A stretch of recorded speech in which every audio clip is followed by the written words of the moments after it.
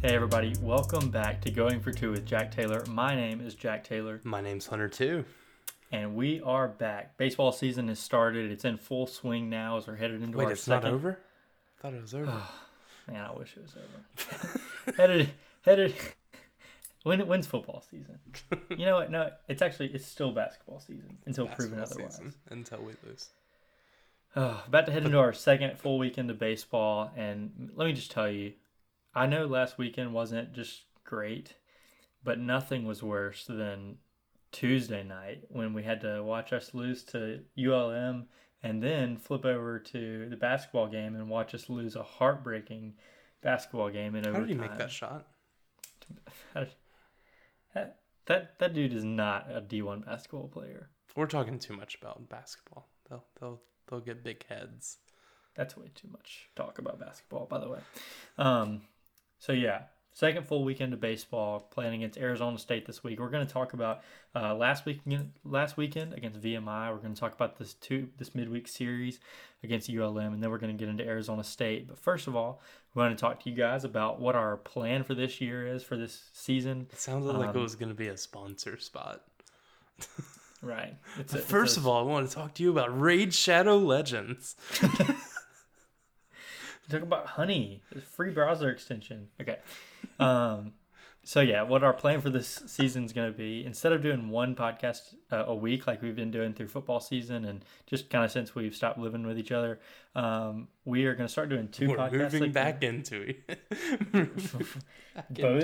Both married couples moving in. And no, so we're going to start doing two podcasts a week again, one that's going to come out on Monday mornings and one that's going to come out on Fridays as usual. But we just like to kind of look back at the weekend and kind of look forward towards the midweek. And then on the Friday morning episode, we're going to look back at the midweek and look forward towards the weekend. So it kind of prevents us from having to talk about like eight games in one podcast, which is what we're about to do. So buckle up and get ready for this episode. But first, we're going to do another ad read. No, this is going to be a AI motivation, which is kind of what we're going towards this season because we're too lazy to look anything else up. But yeah, here is our AI motivation brought to you by Serena Williams. So, champions are defined by their wins. No, that's not what it says. Champions are not defined by their wins, but how they recover when they fall, which seems pretty fitting because we are falling a lot right now. So yeah, there you go. Thank you, Serena Williams. Thank you, AI, for that. Thank you, Allen Iverson. Yeah, I just realized that my mom is one of the main listeners in this, and I'm not sure she knows what AI means. It's Allen Iverson. It's Allen Iverson. So, all right. So we're looking back first at these 5 games that we've played so far. And there's a lot to pull from these 5 games, 3 against VMI, 2 against ULM. So we're going to focus on the positives first. We're going to break this into 2 things, positive and negatives, and we're just going to go with the positives first. So you go with that? Yeah, I'm fine with that. All right, so first thing that jumps off the page from the very first swing of the season, very first pitch that our offense saw, is that we have a lot of good freshmen and transfer talent on this team. Amani Larry started off with a double in that first game against VMI. We were really, really hot from the start. And with the exception of game 1 against ULM here in this midweek, like our offense has been really, really good every single game. It may have taken a little bit to get started in that game 3 against VMI, but like our offense has been really good, and it's headed up by freshmen and transfer talent. I mean, Bryce Chance and Dakota Jordan have been just killing the baseball. Amani Larry and Colton Ledbetter have been hitting the ball really, really well. And, you know, not a new guy, but Slade Alford finally finding a spot in the lineup. He's hitting the ball really hard. Every time. Every time. I mean, hitting a lot of singles, but he finally got a home run in game 2 against ULM, and that was really fun to see. But the predominant production from this offense has come from, like I said, freshmen and transfers, just new guys in the lineup, and guys that have not been developed by Gotro. So that might be a common theme in this episode as we talk about the negatives later on. But aside from hitting, pitching has been really, there have been some bright spots. I'm not going to say it's been really good, but it's not been what's killing us. I'll tell you that. So new guys on the mound for us: Landon Gartman, transfer from Memphis, Ross Heifel, not a pitcher, snuck him in there. Whoops. But Ross Heifel, another new guy that we're going to talk about. So Aaron Nixon, another guy on the mound, transfer from Texas, who's going to step into the closer role more than likely. Nate Dom. Bradley Lofton, a freshman, and then Jurangelo Sancha, excuse me. Is that what we decided? Yeah, Senja. No? Jurangelo Sancha. Okay. Is that right? I'm going back to our DMs of when we watched him say his own name and dissected it. Right. So, yeah, freshman and transfer talent is going to be the theme, I think, for this whole year. So, really good young pitching, really good young hitting, and I think that's where you're going to see a lot of the production for us this year. And so yeah, I'm excited about it. We have a good young core, and because of that, because it's not the veterans that are producing as much, and I'm not trying to take away from Kellum. I know he hit 2 really big home runs against VMI, but you look at like guys like Casey Hunt and Parker Stinnett, like. Those should be like the guys in our pitching rotation or in our bullpen that are stepping up and being the just our go-to guys, but they're not. And it's going to take these newcomers to step in and fill those roles for us to really be successful this year. Even though those guys have been through it all and they've been to Omaha, they've won a national championship. They should have the experience, but I just don't know if it's a lack of development from our coaching staff or what it is. But go ahead. KC's been the same guy since I've seen him here, so right. And Parker has shown flashes here and there. He got some starting opportunities last year when we had a rotation that just kept on losing pieces.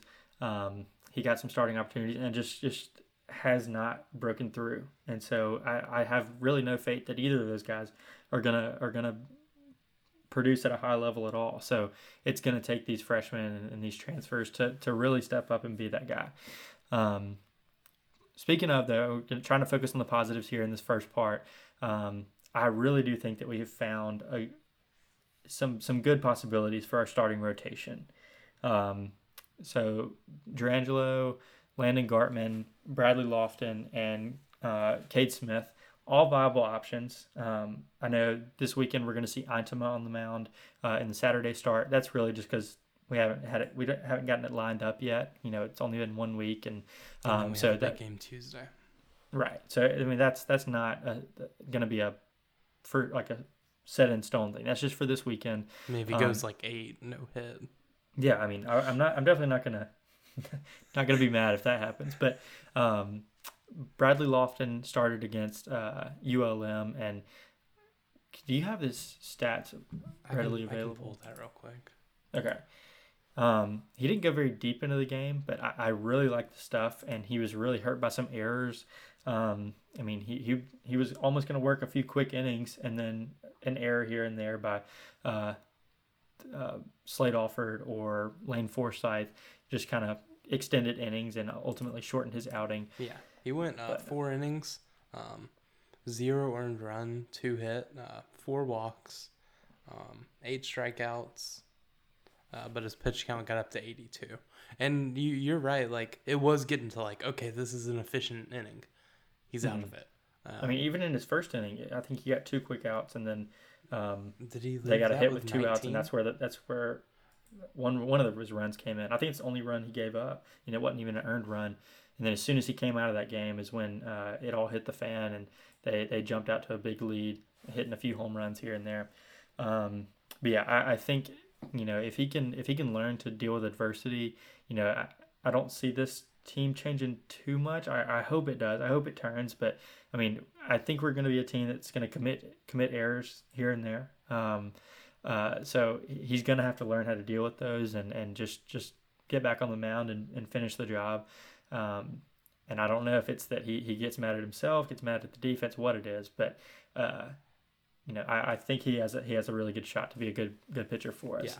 Yeah. And I hope he finds a starting job. Do we want to talk about kind of like what we would like to do on our weekend rotation? Yeah, go for it. Because I pretty much have my thing. Yeah. Okay. You throw Lou and Lofton back to back on Friday. They're just going. That's your two arms for Friday. Nixon can come in if they get it done. Lou has the best stuff on the team. Right. Thank God he's not 6'1" because he would be a Milwaukee Brewer right now. Legitimately, 98 from the right side and 92 from the left side. And his changeup is insane from the right. Yeah, I mean it is nuts. It's crazy. Go ahead. Like you put him there. I think you let our two freshmen go, and you have the arms. Let's go with it. Because, I mean, Cade. I love Cade. I loved Cade for like 3 years at this point. Mm-hmm. It's kind of a waste if you put him out there against someone else's Friday night starter. Right. Especially with like how the tiers of Friday night starters go. Like, yeah, I mean, I love. He's not going against Skeens. He's not Paul Skeens. Right. Like he's not going against Skeens. Hunter Elliott. I know there's something weird going on with his elbow, but I mean, is he really going to go up? I think he may have beat him last year, but I think Cade did win the Sunday game, or at least was on the mound to start it. But anyway. But like it's just that type of thing. So I think you go with your two best arms, mm-hmm. or your two most I guess stuff.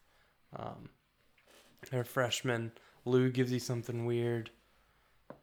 Like I trust him. I mean, if he can go get 4 and then Gartman's right behind him and gets 3, you're really close to having that game done. Then you can go Dom for an inning and Nixon for 1. Yeah. If you're in the position to, you don't have to waste them if you're losing, obviously. Yeah, and then I think you go Cade on Saturday. I think that's a pretty good spot for him.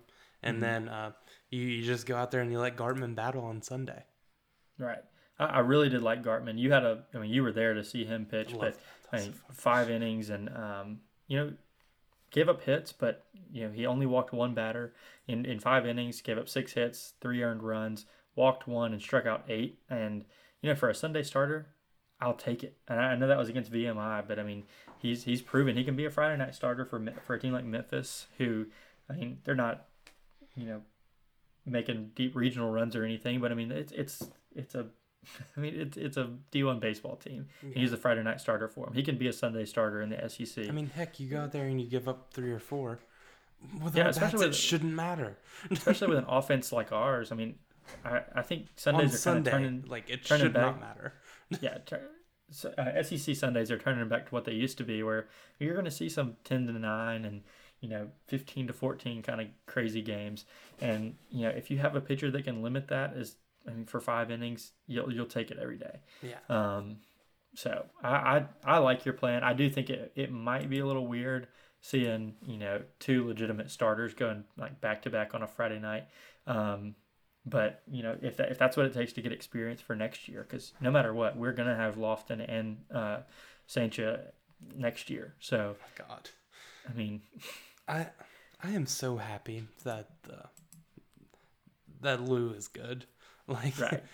And what was so funny is that he came in the other day, and the day that you were there, came in out of the bullpen, and he had slept on his arm funny or whatever, so he was only throwing it from the right side, and so like nobody really noticed, nobody said anything, and then as soon as he comes in and throws with both arms in a game, I mean, I can't go on my Instagram without seeing that some other account has posted him. Like, Stephen Schock was the only guy that posted about him about Sunday.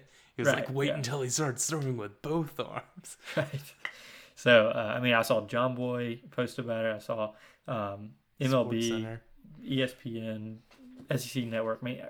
Yahoo, I think, was posting about it randomly. 1.7. Yeah, it was... This dude has got the star power, and he's got the media buzz all around him. Just imagine if we can make a run. This dude's getting all the interviews. So, it's fun having a guy like that on your team. It's such a weird thing that I don't even know if it starts to not work. Heck, he's throwing with both arms.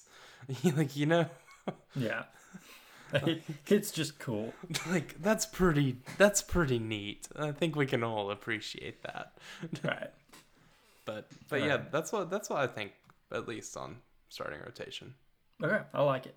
And like I said, last year we pieced together our starting rotation all year long. I mean, I don't think we had 3 weeks in a row where it was all the same. I mean, between Brandon Smith, Parker Stinnett, Cade Smith, Preston Johnson, Pico, I mean, everybody, and of course Landon to start the year. I mean, I think everybody got a chance to start a game last year just because we couldn't figure out a combination that was working. I kind of want to look up how many people started a game last year. Yeah, I mean it was sad. So I mean the fact that we have 4 legitimate guys and heck, Eintema is going to go out there this weekend. We could have 5 legitimate starters if we wanted to. I know Tyler Davis has done it before. He hadn't looked great this year, but I mean he's not in his usual role. So I mean we have a handful of guys that can do it, and I think establishing a rotation early is going to be important just to have rhythm. Every 7 days you're going out there to pitch. It's important to have that rhythm. And all this could make up for a lack of bullpen depth. I mean, having legitimate starters could make up for that because as of right now, we have Cade Smith, Casey Hunt, and Parker Stinnett that are back from last year's team. Everybody else is a new guy. So and Pico, who may be back. We might be back. We don't really know. Heard from he start 2 games last year. Dude, I don't know. I just remember it happening. I don't know if they were midweeks or what was going on, but yeah, we did hear. Or I saw something from Lemonis today that said he's day to day. Said Pico's day to day, and he doesn't expect him to be out for very long, but he will be out for this weekend. So that sounded good. Usually, if it's like a really bad injury, we don't hear anything at all. Like with Landon's thing, we didn't hear anything for like 3 weeks, which is kind of silly.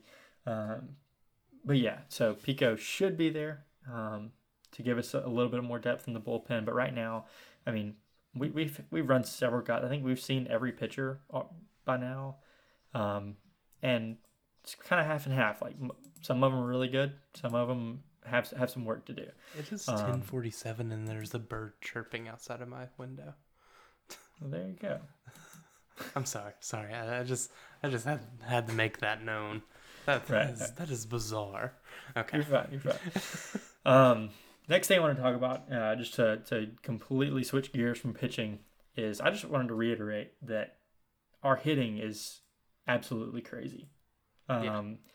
We are facing some really good issues hitting right now, with the fact that we don't know where to put Kellum Clark and Hunter Hines in our lineup, 2 guys that had over 15 home runs last year. Hines hit 300 last year, and we don't know where to put him. And I mean, you just look at any of our guys in the outfield: Dakota Jordan, Colton Ledbetter, Bryce Chance. Now, I mean, they're all just smoking the baseball, and Bryce Chance is just refusing to be out of the lineup. He worked hard in camp, like spring ball, whatever, fall ball, and just straight up earned a spot in the opening day lineup. And I kind of thought that would just kind of fizzle away, but no, he's pretty much here to stay. Yeah, I mean, he's here until proven otherwise, but he is has the highest average on the team at 474 with 9 hits, 2 home runs and a double, 10 RBIs, tied for the team lead. I mean, it's kind of ridiculous. Dakota Jordan, kind of finally seeing him put it together in these after 5 games. He had a deep home run the other day, and he's only batting .238, but has 9 RBIs. So that's crazy. Colton Ledbetter, the other outfielder, just doing exactly what we thought he was going to do. I mean, exactly what we heard he could do at Sanford. As we talked about, Slade Alford just killing the baseball. Ross Heifel, since he's had his opportunities at catcher, I mean, he's tearing the cover off the baseball, hitting double after double. Luke Hancock's batting .412, and looking like he's going to take over at first base for Hunter Hines. And we're going to talk about, when we get to the negatives, we'll talk about why that's so important. Also, let me add, Luke has looked like not great, and he's batting .412. Right. I mean, I feel like he has struck out 3 times in 5 games, which, I mean, for him, that's way more than average. He's got 7 hits and 3 doubles and a home run. Like,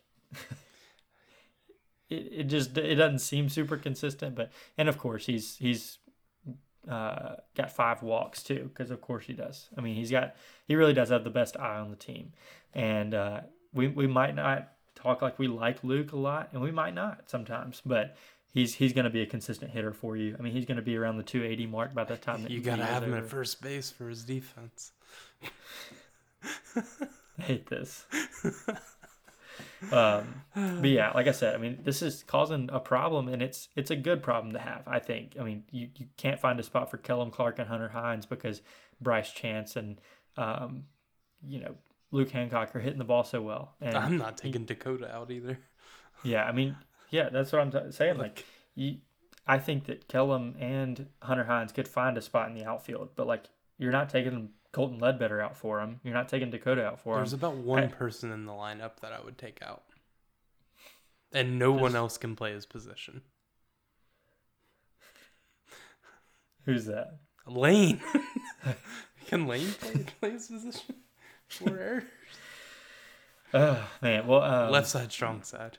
I mean, it's like Hunter Hines and Kellum. They could play in the outfield, but I mean, you're not taking anybody out for them. And I mean, even Bryce Chance, like, until he slows down, like, I'm not even thinking about it, because every time he comes up to the plate, he's getting an RBI hit.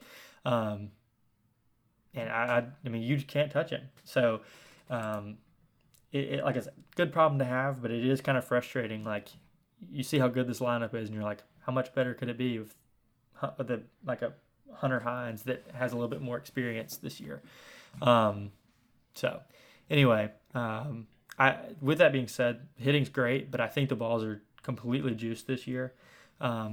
We've seen 3 balls go over 450 feet, which I don't think I've watched Brad Cumbas play for 3 years, and I don't think I ever saw him hit a ball 450 feet, and I know he could. So, yeah, that's ridiculous. There's no reason that a freshman in college should be hitting a ball 474 feet. I don't know if you looked at him. Right. I mean, that being said, Nico Cavadas still has the most impressive home run in Dudy Noble Field. That will not change for the foreseeable future. Nighttime off Landon Sims. Nah. What are you talking about? Frank Thomas. Don't care.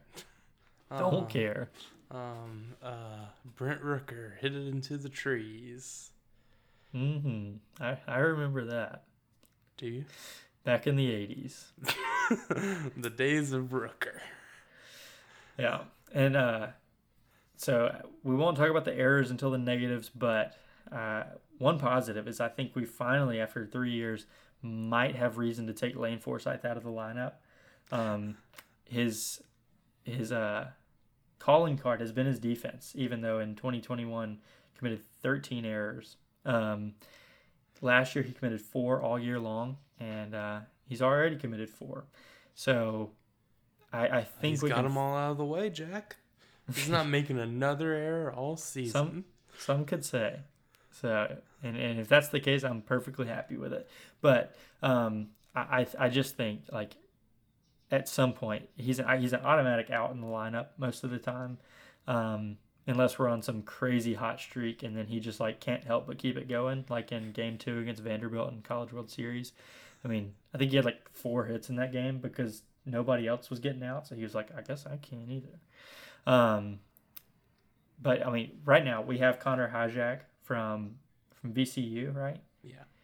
He's a transfer from there. He's played shortstop for VCU for the last 2 years in a competitive baseball conference. High level. He can hit for power.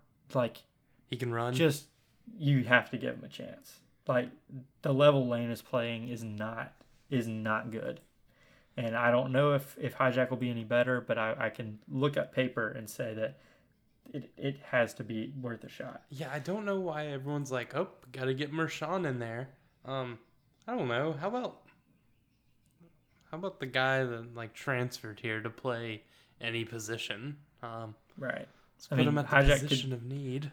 Hijack could be an outfielder. He could be probably a corner infielder, but right now we need him to be a middle infielder, and that's what he has done for the last 2 years. So I just think it has to be worth a shot because you have a talented lineup 1 through 9 or 1 through 8 as it is. Like that 9 hole is the only weak spot on the team. He's an automatic out every time he comes up, and I've seen Lane's ceiling, and it's good if he can put it together.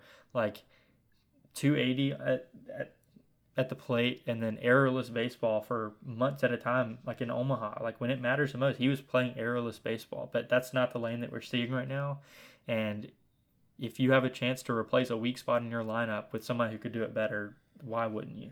Yeah, Hijack. Had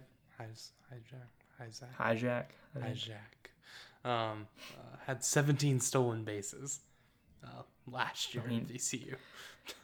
I don't understand. I mean, I understand Lemonis like wanting to get the guys that are the veterans. I understand him wanting them to play. I would love for Lane to be the guy. Like if he was playing any better than he is right now, I'd probably be vouching for him. But like, you just cannot. It's just like Luke behind the plate. Like you can't watch that happen and let it continue, knowing that somebody better is on the bench. Or just give him a shot.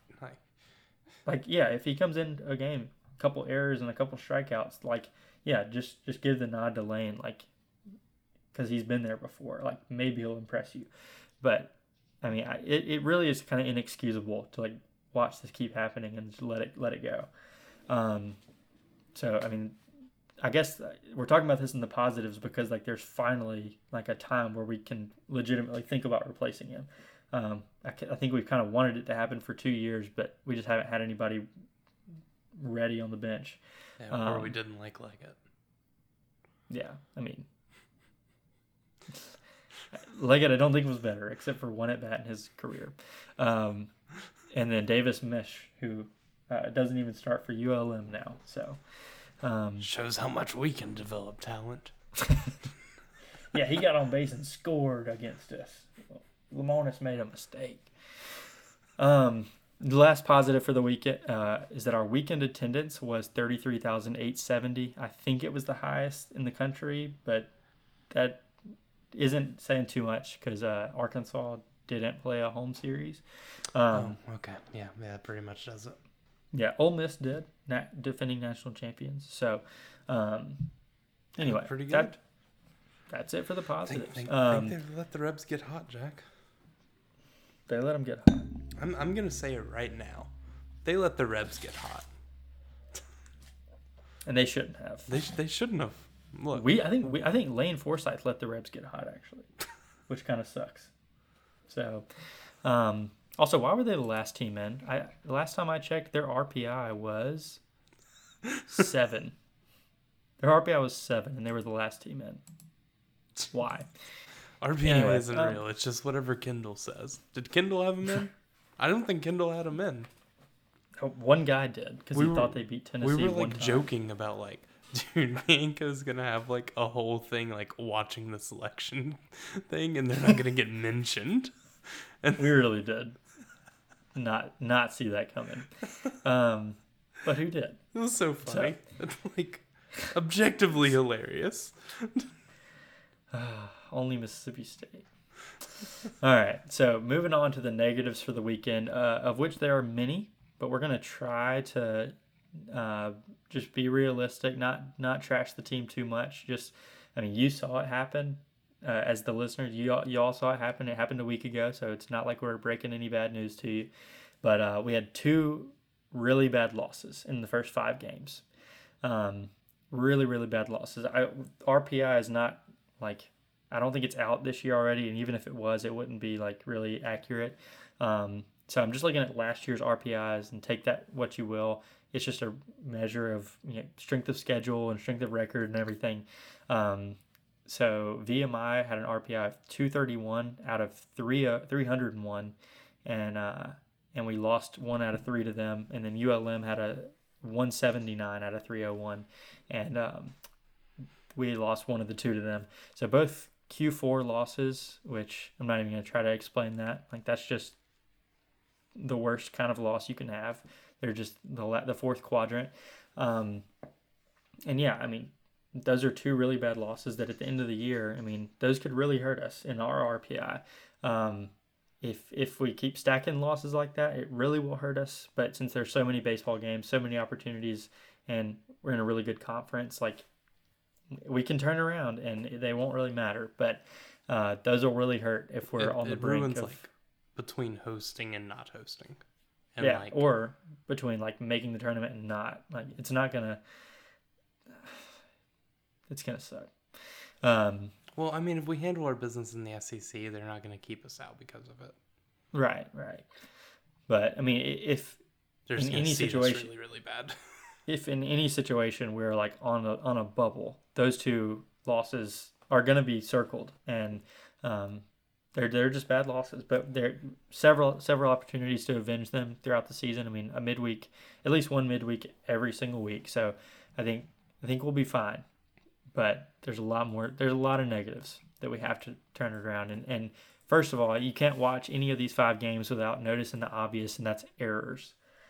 And I just want to get a little something off my chest. I got into a rabbit hole earlier.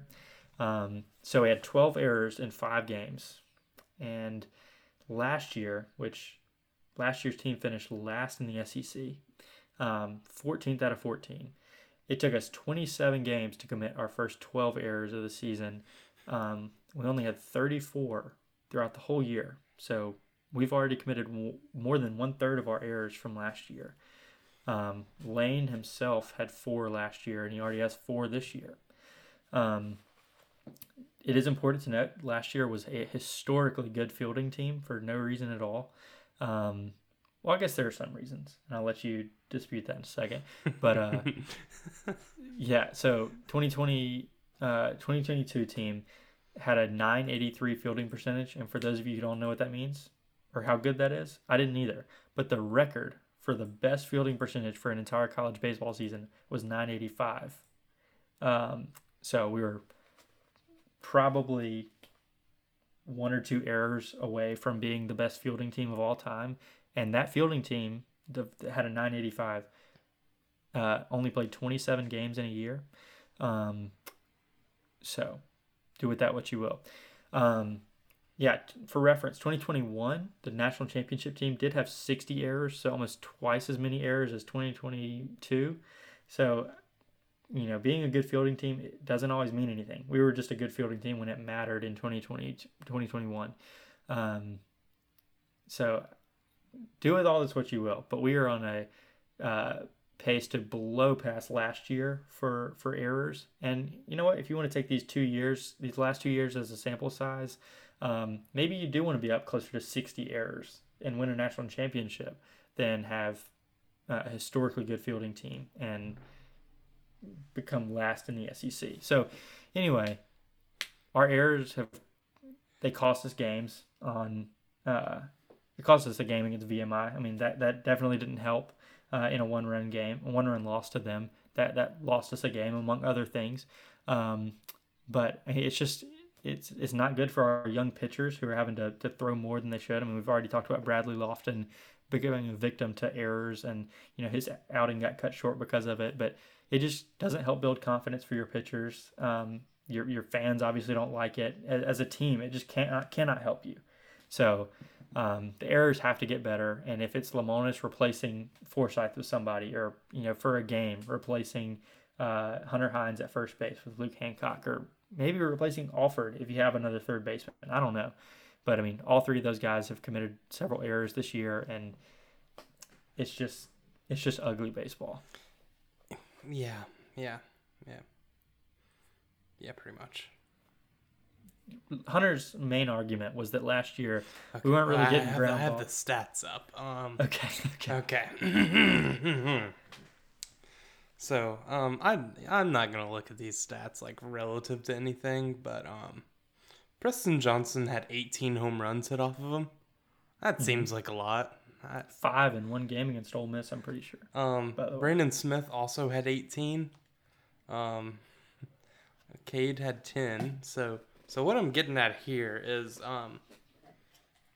when meatball pitch come in, ball go high in air and either go out of stadium or gets caught or hits a gap.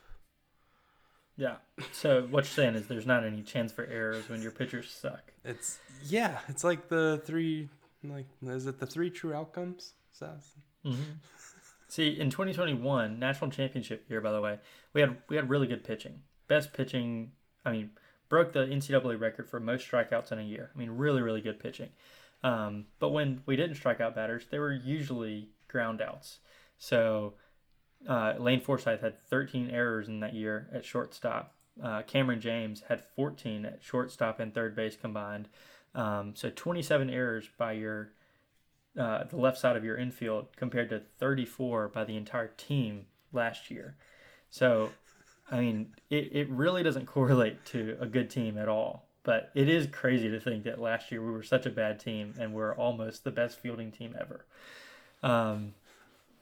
But anyway, so that was a big takeaway, especially from the weekend. Like the ULM games,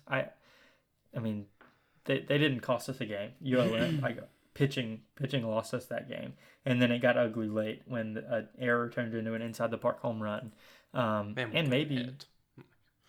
couldn't. There was a host of things. It wasn't errors that cost us that, but you look at the weekend and you couldn't even be happy about the wins that we had because the defense looked so bad. And then you see Slate make a really, really bad host of errors at third, and then all of a sudden make this crazy good play against ULM. So if anything, we know the potential is there. It may just be a Cameron James. It may just be a Cameron James thing.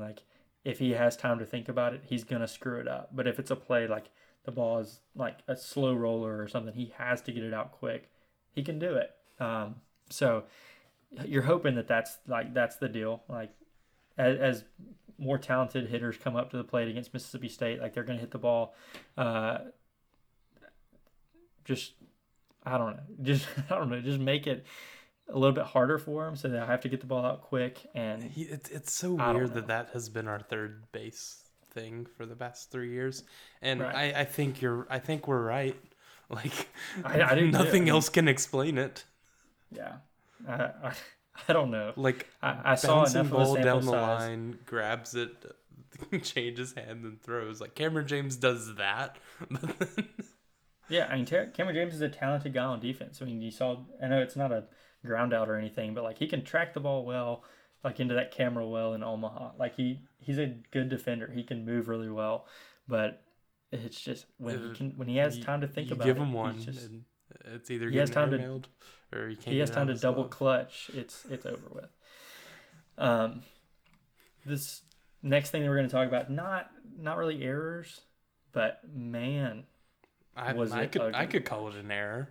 I wish I could. I wish I could go down in the stat book as an error. But Luke Hancock, as our replacement to the one and only Logan Tanner, holy downgrade. What on earth? Our coaches had an entire offseason, perhaps the longest offseason in Mississippi State baseball history. Our season ended mid-May, and they had from then until last Friday to figure out who the catcher was going to be. And they chose Luke over Ross Highfill. Hey, Jack, I have one thing to kind of ruin your thing here. Okay. That wasn't the longest off season in the past 4 years. Hey, shut up. Shut up. I really did say the history of Mississippi State baseball and forgot that there was a year-long off season a year ago, a couple of years ago, whatever. Anyway, so they chose Luke Hancock to be the catcher. And if it didn't just instantly bite him in the butt. Got down and begged for him to come back and be our catcher. Just downright guaranteed him the starting spot at catcher. It's only explanation. Gave him the captain C and everything for C for catcher. C for catcher, right? Couple stats for you: 11 stolen bases in Saturday's loss to VMI. The sole reason that we lost, if I might add. 11 stolen. That is a Little League baseball number. I think Brian said that on Thunder and Lightning, and I couldn't put it better myself. That is a Little League baseball number. 11 stolen bases. That's a stretch for a Little League game. I mean, it's like, I think our pitchers walked 11 batters, and they stole 11 bases. So it's like, that's a double. If our pitchers walked a guy, he was automatically at second base by those numbers. I mean, they were turning walks into doubles and triples like it was nothing. And they were 11 for 11. They didn't get thrown out one time on Saturday. None of them were close. I mean, it was unbelievable. And so, out of these first 5 games, Luke has started catcher 3 of the 5 games, and he has allowed 15 out of 16 stolen bases. And in 2 games for Ross Highfill, he has allowed 0 stolen bases on 0 attempts. So it's like they're not even trying against Ross. Same teams, by the way. I mean, ULM had their chances to run on Ross, and VMI had their opportunity to run on him, and they didn't, because I don't know what the scouting report on that is. I don't even know if there is one. Ross Highfill has never played a college baseball game in his life. I guess he just looked like a catcher. And I don't know, once you get like 5 or 6 stolen bases, like you might as well keep going. And this could very well have to do with pitch clock or something, and like pitchers not throwing over as much. I have maybe another thing about the pitchers. Okay. Lamona's kind of was like, oh, maybe there's some other things going on, and kind of alluded that the pitchers were like slow to the plate, or like weren't holding the guys on. The guys who got stolen were Casey Hunt and Parker Stinnett. They've been here for 3 years. I mean, I don't know. I've never seen anything like that before. And I think we were 2 innings into the Saturday game. So 11 innings into the baseball season, and I was already ready for a true freshman, Ross Highfill, to come in. And he comes in on Sunday. I went up there and changed it. Got a hit, doesn't allow any stolen bases. Just to point out, he frames really well. He did have 3 pass balls to Luke's 1, so 2 runners I think did advance because of those, but those are not stolen bases. You still don't want them to happen, but they're not stolen bases. Only one of those turned into a run, I think. Okay, there you go. So yeah, that's one thing that Luke, I guess, has been doing better. I mean, he may be better at the actual catching process, but I'll take my chances. I don't know. Ross caught that high fastball from Lou. Yeah, right. So yeah, I mean, I know last year, maybe the last 2 years, I know we've seen Luke come in and be the catcher on midweek games just to give Logan Tanner a break, and Logan would either play first base or he'd be the DH for that game or whatever. And if that's the case this year, then fine. If Luke wants to catch midweeks, whatever. But Ross Highfill needs to be the starting catcher on weekends from here on out. He's proven he can hit the baseball. He's gotten a few doubles. He's fast. He's fast for a catcher. Actually fast. Like that was one huge negative for Logan Tanner. Like if he had a ground ball with a guy on first base, it was going to be a double play every single time. It didn't matter. He's about like Hines. Right. I mean, it's a snail going down the line. But Ross is not a typical catcher. He can run well. He hits the baseball. He frames. He doesn't allow stolen bases. I don't think. I mean, nobody's tried. So I'm assuming that means that nobody can steal on him.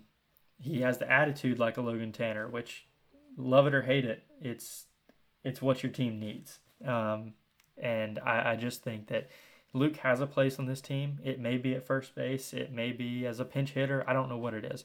I don't want him to come out of the lineup, but I definitely don't want him behind the plate. So that's unless like midweek, like once a weekend, if a team just like actually does not run, keeping Highfield's legs good.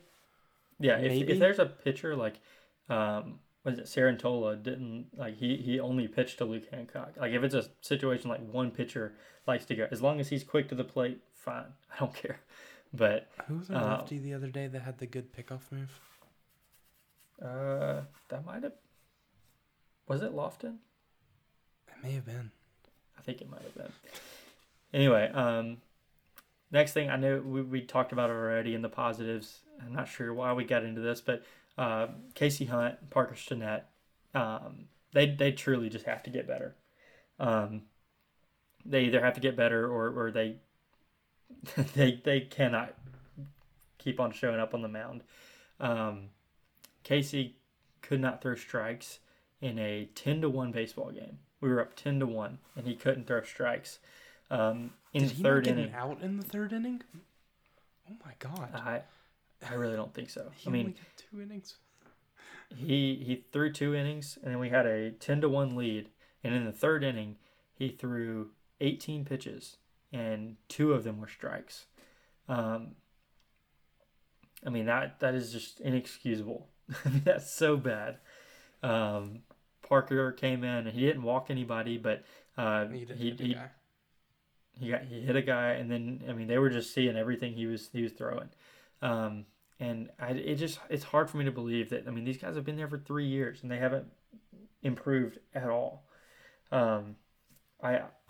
This alone really makes me think that Foxhall has just gotten carried by some really good pitchers in his time. I mean, whether it's Ethan Small, JT Ginn, Landon, Will Bednar, Christian McLeod, whoever. I mean, he couldn't develop Eric Sarantola, but maybe nobody can. But I mean, this is just brutal. Like, he can't develop these guys, and I'm just starting to wonder if it's him. They haven't looked different. Like, it doesn't matter. They're not changing anything. He's changed the roles that they've come in, like whether it's starter, reliever, closer, whatever. Because I think we kind of saw Parker in a semi-closer role in some games that Landon wasn't in 2021. Yeah. I mean, it's just, I mean, you can try to change the role, but I mean, if the stuff's not there, it's just not going to happen. I've also, it's weird on Parker because he gets seen. Like, right. I mean, Ivan Melendez saw that one really well in Omaha. Through the rain. In the rain. Shouldn't have been playing, by the way. Yeah, I don't understand. I mean, I would love for Parker to be good. I don't really have any connection to Casey Hunt, but I would love for Parker to be good just because I feel like I saw some flashes in 2021, but since then I just haven't. And it's been the same thing. It's been the same. It's a very much like a Fristo thing. Like, you saw flashes here and there that were really, really good, but it just never clicked for him. That's another one. Like, you turn to and say, like, he might be a really good MLB player in the future, and we'll look back and see that Foxhall just really couldn't do anything with him. And I'm not trying to put it all on him, but I mean, this seems to be the common denominator. And I mean, I just don't get it. Jeez, Parker was good in 2021. He really was. I mean, I remember a dominant outing with him against Ole Miss in Game 3, I think. He at least came in and put out a fire. He might have started the fire, but he put it out. So next, I know we talked about him as well in the positive section, but Hunter Hines and Kellum. So going forward, if you had to pick one, which one would you want in the lineup? And this is just as a DH. Yes. Okay, yeah. So no defensive shortcomings from either of them. Both left-handed bats, by the way. Kellum can run. I like that. Mm-hmm. I don't really like how many times I've seen Hunter Hines be the third out of an inning on the base paths. Right. Like, I don't really enjoy that. Yeah. You don't like Hunter Hines if the ball's not out of the stadium, do you? No, you don't. Do you like Kellum? Kinda. Kellum, yeah. I mean, Kellum shoots the gap more than I probably realize. He also slapped a few singles in the first series. So, like, I think you have a more complete hitter in Kellum. You have more home runs with Hunter and a better average with Hunter. But it's feast or famine with him. I mean, it's either a strikeout, which is not a productive out, or a home run. And so at this point, they're kind of going to be low in the lineup with how everyone's hitting. So, right. like, do you really want Hunter Hines coming up and then behind him to be Ross High, Phil Lane? Right. It's like, I mean, that's one of those is a double it's important to note both of them have had clutch home runs in their career. I mean, Kellum obviously in Omaha and I think in maybe the regional in 2021 and a few times last year had a few, and then Hunter had some really big ninth inning home runs last year.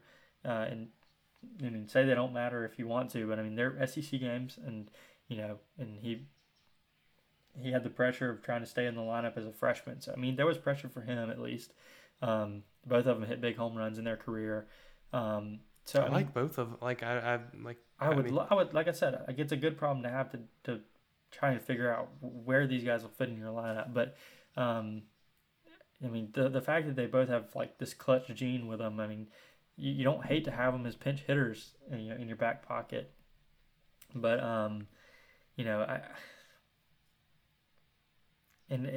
I keep going back to like, I mean, surely we'd rather have Hunter Hines in our lineup than Luke Hancock, but I mean, because Hunter's gonna have or has proven that he can have a higher average than Luke. But the thing is, Luke has productive outs, whether they're sac flies or, just not striking out. I can't believe that we cannot get our possible SEC Player of the Year in our lineup. Is basically what you're. Yeah, but I mean, Hunter had 60 strikeouts last year to Luke Hancock's 20, 25, something like that. So I mean, it's almost 3 times as many strikeouts for Hunter, and I don't know if that outweighs what Luke can bring to the table with a 275 average. Which one between Hines and Kellum would you rather have? I think Kellum. Yeah, and. I'm not even. The bats are kind of because I mean, with how they talk about Kellum, like you look at him, that's a baseball player, like right, like future big time. Mm-hmm. Like I don't know how he can't do what Hines does. I don't know. Right, and be able to run. Yeah, and at the end of the day, I mean, right now we have 4 players that are hitting over 390. Ledbetter, Monty Larry, Luke Hancock, and Bryce Chance. At any point, one of those guys could go ice cold, and it's going to be great to have Hunter Hines and Kellum to back those guys up when you need them. Obviously, neither of those guys can take over second base, and hopefully they don't have to come in for Amani at any time. But I think it's going to be important to have them or somebody of equal power and equal opportunity. Aaron Downs, right? There you go. Aaron Downs. Hopefully we see him at DH very, very soon. But yeah, I mean, it's going to be important to have big names like that. And like I said, I keep saying it, but it is a good problem to have. It's a problem we didn't have at all last year. I mean, Jess Davis was our big name coming off the bench. So what about Vaughn Siebert? What about the guy that's like at Delta State right now? Oh, Matt Corder. He hit the first home run of the year for Mississippi State and just disappeared. Hopefully Bryce Chance doesn't take the Matt Corder route. Nah, he's a junkyard dog. He already has twice as many home runs as Matt Corder had. He has that Stetson Bennett DNA. Can't keep him down. Can't keep him out of the lineup. One last thing for Mississippi State in these first 5 games, which I know we've taken a while to talk about these last few games, but that's going to be fixed when we start doing 2 episodes a week. But probably the most important note of the week is that I think our team accidentally mixed up our midweek uniforms with our weekend uniforms. We started out hot with the maroon 85s, and then just it all hit the fan when we turned out some white M over S hats with a white script state, and then just followed it up with a softball looking uniform and had a white M over S hat with a black state script jersey. I mean, it was, you saw it in person. You saw it before anybody. I didn't enjoy it, and people were talking about how fire it was. No. Like if you're gonna wear black, just wear the like all black uniforms that we've worn in the past few people hated years. those. Yeah, I don't understand. Like if you're gonna wear black, just fully commit to it. We don't need white batting helmets and white hats. I don't understand the white helmets. What? I don't understand the white helmets part of it. That's white pants white pants. Okay, people thought the black pants looked like softball uniforms. I would argue that they both look like softball uniforms, and we should wear something like white pins, white 85s, anything else. I would argue that the white batting helmets looks way more like a softball team. But yeah, we come out in the midweek against ULM, and we have white 85s and then white pins with the M over S on the like pocket little pocket tee kind of thing. I mean, it's like they just mixed them up on the schedule or something. It was really, really weird. The black hats were so good for the nickel I know, blacks. and with black batting helmets too. So yeah, I don't understand. Hopefully that gets sorted out. Hopefully, I mean, usually they kind of listen to fans on Twitter, right? Like unless the team's like undefeated, They liked them. Unless the fans are like, or unless the team's like undefeated in them, they won't change it. But I don't know. People I think them, Jack. I think they got an equal amount of hate and love though. I don't know. But anyway, we're gonna move on from that to a few things happening around the country, and then we'll finish off with our Arizona State preview that Hunter has constructed for us. So not too many things from around the country this first weekend, but Hunter Elliott, Friday night starter for Ole Miss. Maybe. Yeah, there's an MRI going on, a big threat of him having to go undergo Tommy John surgery for his UCL. I really do hope that's not the case. I mean, we've seen it happen with an LSU pitcher and an Arkansas pitcher. Saw it happen with Landon Sims last year and countless pitchers in the MLB over the past few years. I hate to see it happen, and from a competitor standpoint, I hope Hunter Elliott is healthy and pitches next weekend and goes lights out. I really do. And if he just happens to miss, Super Bulldog weekend, so be it. I mean, I think he should just take off until after Super Bulldog weekend, and then just have that Mamba mentality. Right. Don't let him keep you out of the lineup. And then as soon as the postseason starts, it's time to rest it. The insurance premiums go up. You're getting late into it. Right. I mean, you don't want to be out for that first full year of minor league ball. They say that's what you don't want to miss. They say that's where all the money is.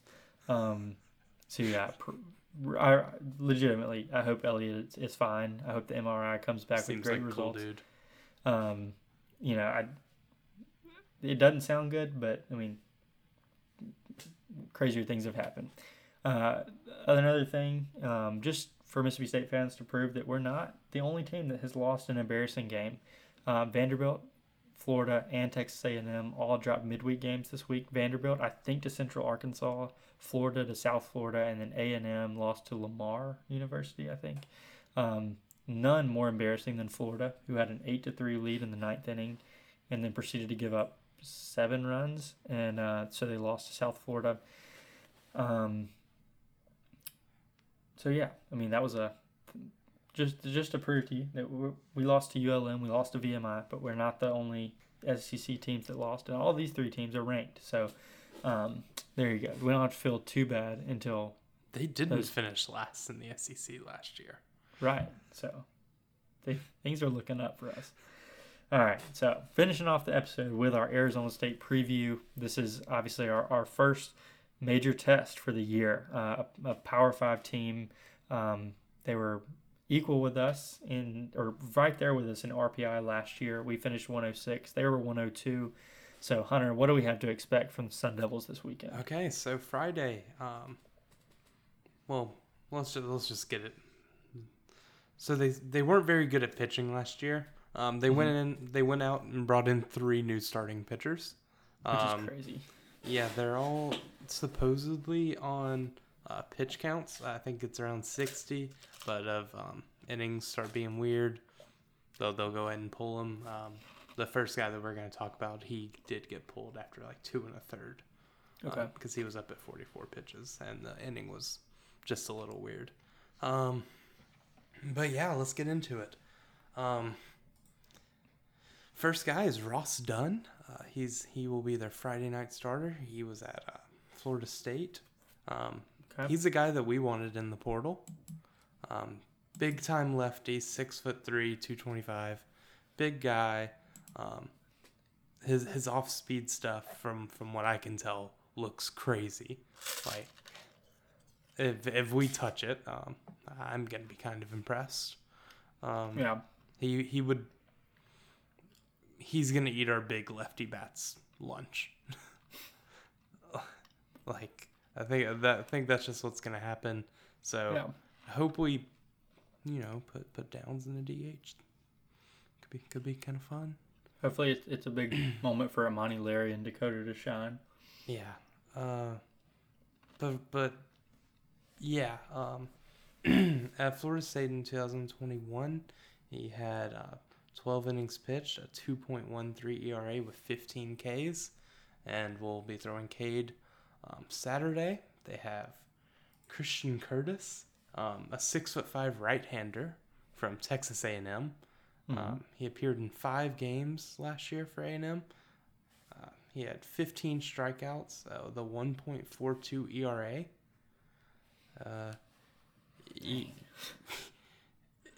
It was all midweek stuff, but as we know, midweeks aren't that easy. Like, that's. I mean, really. Like, I mean, he seems good, but big righty there. It's really impressive how they brought in guys. Right. And I don't understand. And like, not just like big time guys, but they're like big guys. Like they're all over like 6'3". Yeah. And then their last guy, their Sunday starter, is a left-handed pitcher, 6'2", from the University of Florida. I'm not really too sure on him, as I don't really know what to do. I tried to like look up some stuff on him, but Arizona State's website has like 5 paragraphs about him. It's like going through every game. It was like stranded his lone inherited base runner is like one of the things. Yeah. This seems like some like HTML like scraping gone wrong, and this is just wrong data. So I didn't really pull much off of that, but Okay. we'll have Gardman going up against him. So Right. Okay. and with it being so early in the season, it's really weird. None of them have allowed a run, so that's good. But they've all gone like 3 innings. So, yeah. I'll be interested to see how they manage. If what their pitch counts, if they extend them a little bit more in a game like this, or if they stay strong to those. Because I'm sure every coach would kind of prefer to have those pitch counts, but when the heat of the moment, and you have a chance to get out of an inning against Mississippi State, if you're going to extend them, I'm kind of excited to see what goes on there. Yeah. And then what about from their offensive side? What do we have? From their offensive guys, well, I'm just going to go as a team here. They're batting .322 with 6 home runs, 18 RBIs, 4 of 6 on stolen bases. So you hear that .322 batting average for the team. Like, that's pretty good, right? Like, wow, they're probably well-rounded. No, only 2 guys have a batting average of over 300. It is freshman, I believe he's shortstop, Luke Hill, is batting .636. That doesn't seem real. And then Wyatt Crenshaw is, I think he came over from Colorado Baptist or something. Yeah. And yeah, he's batting .571. So this team is just a whole lot of new, and it's like I think last year we were trying to like talk about teams, and it's like, well, now everyone's just a new team. So like you'd have to like look at where they were in their old teams, lineups, and everything. So Right. Yeah, and I mean that's why the RPI for them probably not as important because I mean they every ended player I just named, they ended around us last year, right at the right around 100, but brought in a lot of talent, just like we did. I think we're a better team than we were when we finished last year. But just to throw some RPI numbers out there and just to tell a little bit about what Arizona State has done this year. So their first series, they swept San Diego State, who was an RPI 220 out of 301 last year. Their scores 6-5, 5-3, and 1-0. So 1-2 runs per game. That's what they're winning by. Not really scoring too many runs either, like we were last weekend. Against like a similarly bad team, by the way. UNLV, that was their midweek game this past week. They're an RPI of 111, so right around us in Arizona State. They beat them in the midweek, so they're 4-0 on this young season. We're 3-2. So yeah, I mean, I think this is, like I said, this is going to be our first like for real competition, a real challenge, and I this would be a big series win. I mean, even winning 2 out of 3, I mean, it's really important, and man, it would just be so much fun to win this one. Arizona State's a team that I mean, I think in the past probably decade, you think of, baseball in the state of Arizona, it's Arizona, the Wildcats. It's not Arizona State, but I think historically they're the better team. So, maybe they're on the up and up, and that'd be kind of fun. A team coming back to their prime in baseball. So, all right, well. Jack, I have one question for you about their shortstop, Luke Hill. Okay. Surely he went from Baton Rouge to Arizona State for the education, right? Ooh. Probably so. If only there was like 8 teams around you, that would... I don't know. Man. It's for the education, though. For the education. All right. So we're going to move into some Instagram questions to finish out this episode. And just to remind you all, we are going to start doing 2 episodes per week. So we're going to need Instagram questions on Sunday nights and on Thursday nights from now on. So we'll definitely post a question prompt. But we do want to keep on making sure that, our episodes always end with Instagram questions. So thank you all for sending these in. And we've got a handful of them here. So we'll start with unofficial Hail State. Who's your weekend starters for baseball? So Hunter went through that earlier. Obviously, that's not what's going to happen this week. But, yeah, we kind of like the Durangelo to Lofton on Friday night, Cade Smith, and then Gartman as it stands right now. So, yeah. All right. Next question is from Brooks Taylor. What's your lineup and weekend rotation after these first 5 games? Just answered that. So we'll, do you want to get into the lineup? Let me go. I know we were texting a lot today about this. Yes, we just answered the part about the rotation, and me and Hunter kind of did draft up what our kind of ideal lineup would be, especially going against these certain matchups this weekend. Okay, so I had Larry, Ledbetter, Dakota, Slate, Chance, Luke, Aaron Downs, Highfill, and Husak at shortstop. Okay. I like it. Yeah, that's what we got right now. All right, next question is from Football Freddy 17. Ooh. That's not a question, so we're not going to answer that. Next 2 questions are going to come from Courtney Taylor. Is there still hope for this season? I think there is, or else I wouldn't be talking about it. Last year it got so hard to have a podcast about this team, so we just didn't. We stuck it out longer than most would have, but man, that got brutal. But yeah, I still think there's hope. I mean, as long as we have this young talent. I mean, last year our young talent was a grad transfer named R.J. Yeager, so that was all we had to look forward to. So yeah, I think there's definitely still hope. And then Courtney also asked, what game are you most excited to go to? I think the obvious answer is Super Bulldog weekend against Ole Miss, but I think I'm going to the Southern Miss game in Trustmark Park next week, and also going to the Vanderbilt series in late March. So You gonna go to the Ole Miss game in Pearl as well? Ooh, probably so. Where our season ended last year, and where Ole Miss's just began. Dude, yeah, I kind of want to go see the Arkansas series. Arkansas series would be fun. I don't know why. I mean, I don't really know why we chose. Why are you going to the Vanderbilt series? I don't know. It was just in March, and Courtney had a day off. So, dude, I think I have a day off.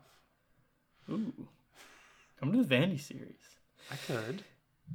All right. Question. I think the first time asker, Alan Follis asks, how many years until Jans takes us to the Final Four? Sadly, I don't think it's going to be enough. I think he'd be poached before he ever takes us to a Final Four. Well, I mean, I wouldn't use years to say how soon it's going to happen. Yeah. If it doesn't happen this year. Oh my God. I'm gonna be upset. No. I don't know. I'd love to keep him around long enough to see what like his recruiting classes could be like. But I mean, especially with Ole Miss and the shape they're in, like we could really dominate the state and really have some good teams. But are there basketball players in the state? There's several. There's a couple. But yeah, I mean, I don't have enough faith to say that we're ever going to go to another Final Four. So, and then the last question comes from Duncan Helms 17. How would y'all go forwards with the Heifel, Hancock, Hines, Chance thing? Start Heifel. Well, definitely like most obvious thing on here. Start Heifel, start Chance. Hancock stay at first, and then Hines. DH when we're going against a right-handed pitcher, and pinch hit when you can, and just selfishly hope for one of these guys to cool down at the plate a little bit. Or like if you're get Hines, good at first. Get good at first. Yeah, there you go. All right, so that is it for the Instagram questions today, and that is it for our podcast. We hope that this weekend brings us a little bit more excitement and gets us a little bit more optimistic for the upcoming season. We are super excited that you guys listened, and we can't wait to bring you another episode on Monday morning. So thanks, guys, and we'll see you next time on Going for Two with Jack Taylor.